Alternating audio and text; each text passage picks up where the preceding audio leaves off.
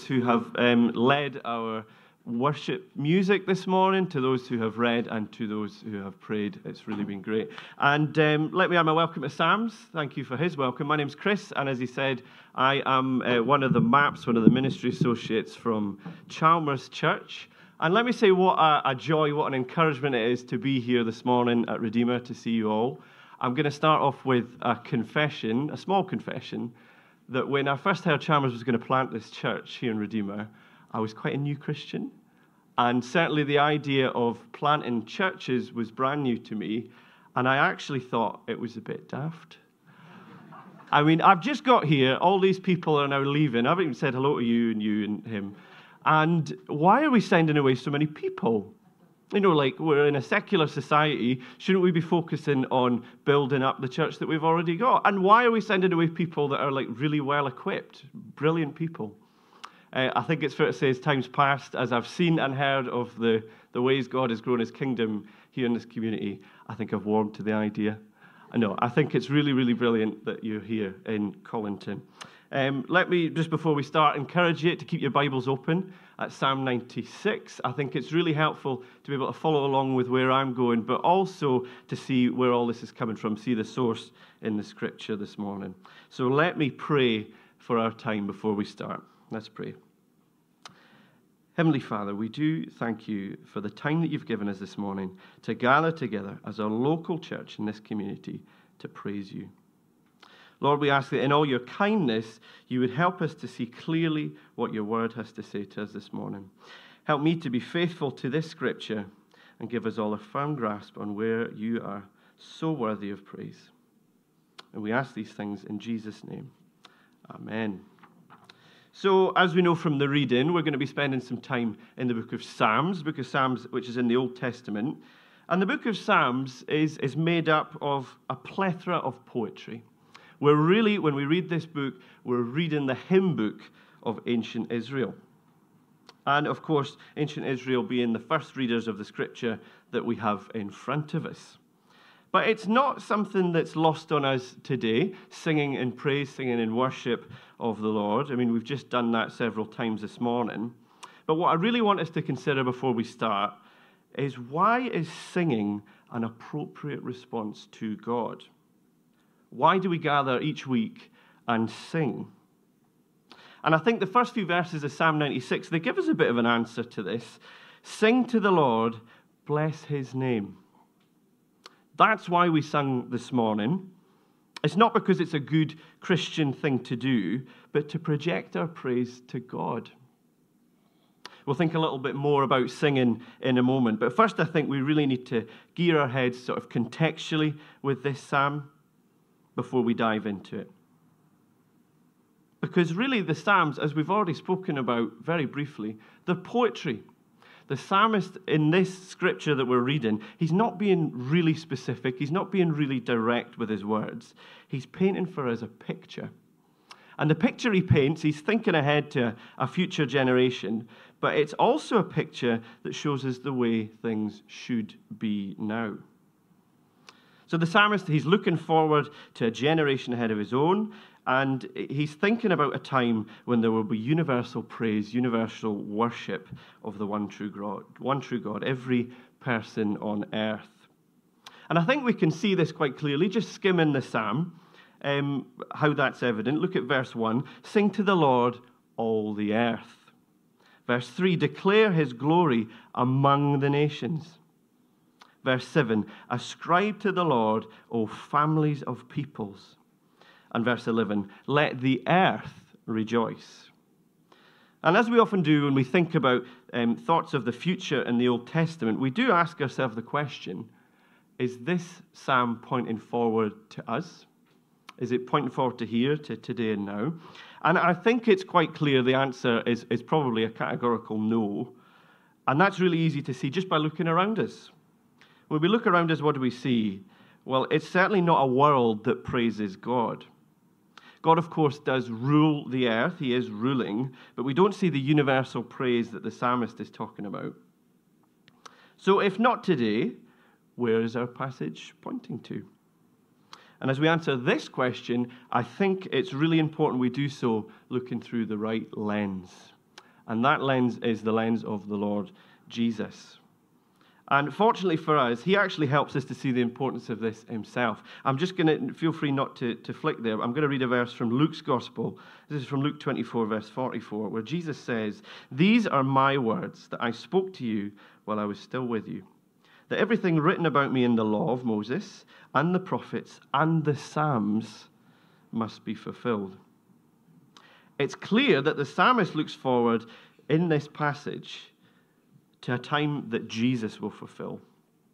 So with that in our minds, let's try to unpack the picture that's being painted. What do we find out about God in this psalm, about his character, and why are we being told? And we're going to do that this morning by looking at the passage in 3 parts, 3 points. And the first of those we'll think about is God's glory. And this is from verses 1 to 6 of Psalm 96. See, the psalmist first points us to consider singing. "Oh, sing to the Lord a new song." And you'd be forgiven for thinking that he's referencing a new tune or maybe some new lyrics to a banger of an old hymn. But I think the new grace that he is talking about here, the new thing, is a new experience of God's grace. And we actually get a really good idea of how this new song should sound. Sing to the Lord, bless his name.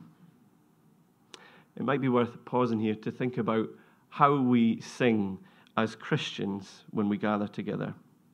I think music in general is really full of emotion. It's in its nature. And that's probably why it's a really good way for us to build each other up, to sing praise to God. But emotion on its own can be a bit of a stumbling point. It's very easy for us to fall into the trap of focusing on how a song makes us feel. Am I getting that good fuzzy worship feeling when I sing? Am I getting that tingle down my spine when the harmonies in the room resonate beautifully? But the psalmist doesn't mention any of this. Sing to the Lord, bless his name. Bless his name. Bless his name for the grace that he's shown us. Bless his name for the redemption he has offered us in the sacrifice of the Lord Jesus. Sing of his glory, his marvelous works among all people. Our focus is to be firmly on him, not the feelings that our response to him gives us. And the second half of verse 2, it gives us more to go on this. Tell of this salvation from day to day. I find it really helpful to think of this in a sort of directional way. So we sing our praises upward to God, but we also sing horizontally. We sing side to side to each other. So we sing truths of salvation to build one another up, to encourage one another, strengthen one another. But also, if there's people among us who've never heard these things before, it's a way that we teach people as well. So praise upward to God, but also directionally sideways, horizontal to one another. And it might be helpful to think of this when we consider the songs that we sing together as a church. We don't just sing songs that sound great, although in my opinion they do sound great. But it's important that the songs that we sing are packed with truth. Truth about God, truth that will help us grasp the gospel better when we sing them for this reason. And that's exactly what we did in the last song. We sang that we are one with everlasting kindness, but with sacrificial blood. We reminded ourselves and each other of these huge truths through Jesus' sacrifice while praising God. Now let's move to look at verse 4, where there's a sort of change of emphasis. Let me read verses 4 and 5 again. The psalmist writes, "For great is the Lord, and greatly to be praised. He is to be feared above all gods. For all the gods of the peoples are worthless idols, but the Lord made the heavens." And let's be really clear, the reference to gods here, that's lowercase g gods, isn't entertaining the idea that there are any other eternal beings out there. In fact, I think it's quite the opposite. You see, we hear throughout the Old Testament, the ancient Israel, again, original readers of this psalm, were surrounded by cultures and people who fancied having their own go at the whole God thing. So for the Canaanites, it was the likes of Baal and Ashtoreth. And if you were an ancient Egyptian, well, you needed a pocket phone book just to keep up with all the gods that you're meant to have on your platter. And there's countless examples of these man-made idols And the psalmist tells us they're completely worthless, completely empty. Not only that, but look to the alternative. Look at God. The Lord made the heavens. In comparison, what have any of these man-made idols ever done for us? Why would you even need to take a second look at any alternative when you can see what he is capable? He is our creator, and he is also to be feared. I think that is one of the most grievous ongoing mistakes of humanity, of modern culture, I suppose, because humanity on a whole has forgotten to fear God. Sin has painted over our reverence for him, and especially in our easy breezy society. We all know we live in a time that's feel good, don't think about the consequences. When I was still a student at university, which wasn't that long ago, I used to have a friend that really enjoyed talking about spiritual things. The kind of conversation that you have down the pub on a Wednesday night over a split bag of scampi fries. Very insightful philosophical stuff. But she used to often exclaim that if God is so caring, so full of mercy, like it says in the Bible, well, I'm sure it doesn't really matter the decisions that I make. The decisions I make, the way I live, I'm sure the God of the Bible doesn't really mind when all's said and done. I'd much rather focus on my career anyway. So for my friend, worshipping a career was far higher on the priority things list of things to worship than the one who made the heavens. But this passage pulls us up from that. It says that actually the Creator is above anything we could possibly prioritize. That actually none of these other worthless, empty, worldly idols have done anything for us. Empty in the shadow of a great Creator. And that's really what these first few verses of this psalm are doing. They're really trying to show us God's glory, his significance, his splendor and majesty, strength and beauty. But I do want us to see that this isn't just something that was relevant for ancient Israel. This goes far beyond the Old Testament gods of the Canaanites, the Egyptians. Remember, the psalm is painting a picture, not only of the way things will be one day, but of the way things should be today. So what do we have today? Well, today we have all these religions all over the earth making an image of the nations that form them. And it's easy to forget, we live in a predominantly secular society, it's easy to forget that this is still so prominent. The lower G gods of man, they're still present throughout the world. But Psalm 96 is clear. All the nations need people who are glorifying the Lord in all the earth. The glory of God to be known among all the nations, all the peoples. And isn't it great that people actually have gone out and done this? People are doing this as we speak. People who have gone out to other countries, other nations, and told people about Jesus. There's living evidence of that in this room also. I mean, we're here in Scotland. Scotland's one of these nations. We're not standing in ancient Israel. And in fact, when this psalm was written, Scotland was pagans as far as the eye could see. So take real encouragement that here today in Redeemer and Colinton, we're seeing this worship. We're seeing some of this praise. And we should be encouraged by that, but we should also really strive to keep on keeping on with that, keep growing that. We've thought a lot about God's glory, his magnificence in these verses. But do we really resonate with what the psalmist has written? Do we really see that the idols that surround us are empty and worthless, existing only in the shadow of his glory? Well, that's exactly why we sing to God. When we gather to sing praises to him and not them, to bless his name. So let's move on to our second point this morning. We're going to look at verses 7 to 9, and we're going to think about his due, the praise that he is worthy of. Read with me again from verse 7. Ascribe to the Lord, O families of the peoples. Ascribe to the Lord glory and strength. Ascribe to the Lord the glory due his name. Bring an offering and come into his courts. Worship the Lord in the splendor of his holiness. Amongst the verses of this psalm, we are being submerged in some really rich, really significant elements of God's character, of who he is. We've already thought about his royal magnificence. Now we're drawn to think about his holiness. More specifically, why his holiness makes him so worthy of praise. And what are these things in contrast to? What's the alternative? Well, it's sin. Sin that is made to look attractive, sin that is put on a pedestal in our society, or at the very least, sin that litters the path to things that really look attractive for us. Here we're told that real attractiveness, real beauty, real splendor is actually found in God's holiness. And the psalmist says that with this knowledge, we should ascribe, bring our own offering to God. And I'm not talking about money. This is an offering of worship.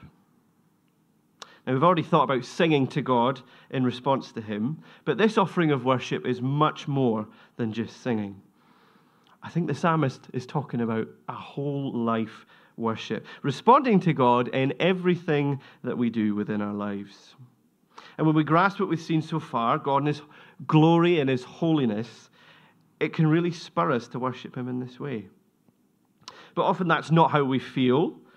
We can often grow cold in our worship, grow cold in our faith. In my previous job, I used to be a shopkeeper. And sadly, I didn't own the shop. I just worked there. But as many of you can guess, it wasn't always the most stimulating job during the COVID lockdowns. In fact, it was a long period of time where it was really, really mundane. Open up the shutters, mop the floor, count the float in the till, wait for the odd customer, lock the shop, go home, go to sleep, rinse and repeat. It was dead boring, and I was really just going through the motions every day. And I think we can really feel this way in our faith sometimes. We go to church, we sing the song, we hear the sermon, cup of tea, off home, sprinkle a midweek Bible study in there, Bob's your uncle. We've gone through the motions, we've ticked all the boxes. And in many ways, a shopkeeper feeling cold towards his job isn't that impactful. But what are the impacts when we grow cold in our faith? Well, it's unlikely we'll sing praise to God, at least not in a meaningful way. It's unlikely we'll speak of his salvation to others. Forgetting how majestic God is, how worthy he is of praise, can really weaken us. But I truly believe the antidote for this is right here in this psalm. If we really dwell on God's holiness, on his perfection, his glory and strength, then we see the wholehearted praise that he is due, that he is worthy of. And instead of slugging through the motions of another church week, we can come to him in awe, in trembling as we worship. Let's move on to our third and final point this morning. We're going to look at verses 10 to 13 to the end of the psalm, and we'll think about his coming. Verse 10 reads, "Say among the nations, the Lord reigns. Yes, the world is established, it shall never be moved. He will judge the peoples with equity." We are looking forward to a day when he reigns. And I'd say personally, I find that of many things, one of the easiest things to look forward to. We see the state the world is in now, constant peaks and troughs of global political unrest, endless famine, endless suffering, and of course, off the back of more recent current events, endless war. And I had an idea when I was thinking about this, popped into my head. I wonder when the last time there was no conflict on planet Earth. Because, like, history's long, spans quite far. Surely there's a day, a week, maybe a month where there's been no conflict. That was clearly a very naive thing to think, because when I looked up in my Wikipedia deep dive, there's no periods of recorded human history where there haven't been warfare. Which is shocking. But perhaps it's not that shocking. As you see, it's really clear mankind doesn't know how to go about running or ruling the earth. But we look to a day in the future where the Lord Jesus will sit on the throne and firmly establish the world and rule with equity. He's going to return to put everything right that's gone wrong. And we are, I think, really meant to picture the Garden of Eden as we long for these things. Verse 11 reads, "Let the heavens be glad, let the earth rejoice, let the sea roar and all that fills it. let the field exult and everything in it. Then shall all the trees of the forest sing for joy. We're to cast our minds all the way back, well, it'll be fresh in your minds, to Genesis, to the Garden of Eden, the creation story where we hear of the way things were meant to be. A creation of good things made by God, a time before humanity rejected and severed their relationship to him. The Lord Jesus is returning to restore all of this, to restore, to reconcile, and to judge the earth in righteousness. Think about all the human injustice that we were just talking about. A day is coming when the only decisions made, the only judgments passed will be made entirely in righteousness. Ruling that's so just that on that day, the endless cycle of human bloodshed and war that has plagued the entire landscape of human history without pause will cease. Genuine, true peace on earth. And this is what we can long for while we praise God here and now. And encouraging as that is, and it really is an encouragement for us as Christians, this also comes with a really stark warning. This judgment that involves God ruling the earth with complete just righteousness, well, it also involves God absolutely smashing anyone who opposes him. And the empty idols that seem so attractive to cling to here and now will do absolutely nothing to stand in his way. I think there's no better time to reflect on where we stand in all of this. The judgment on his return we see in this psalm is for all the earth, for all the people, every nation. How are we going to be found when he returns? Will we be found as people who praise God and blessed his name? Or will we be found clinging to life's empty idols without a leg to stand on? If you're here this morning and you're not a Christian, you may be new to Christian things, let me encourage you to really consider some of the things that we have been thinking about here this morning. I think these verses are really an invitation to marvel at God in all his gloriness and come to his courts. In other words, come to God and seek a relationship with him. And let me be clear that none of this is based on a church attendance sheet. It's not based on how many times we have sung to God or how many times we've read the Bible. No, the salvation that we're talking about here is offered by Jesus, by faith in him. And it's the only way to avoid this righteous judgment. Jesus, the one who one day every knee will bow down to. And by his grace, the window is still very much open. We still have time until his return. And Psalm 96 tells us so clearly exactly what we can do while we long for that return. See God in all his glory, see his worthiness, and bring our own offering of praise. Let's pray. Lord God, we do thank you for this powerful reminder of your glory, grace, and holiness. Help us now as we look ahead to another week, that we would see just how worthy you are of our praise, and that we would strive to praise you in the way this psalm is described as we wait for the return of the Lord Jesus. Lord, if we have grown cold, please use these truths of you to re-inspire our whole life worship of you each day. And we ask all these things in the precious name of Jesus, who one day will return to reign and judge. Amen.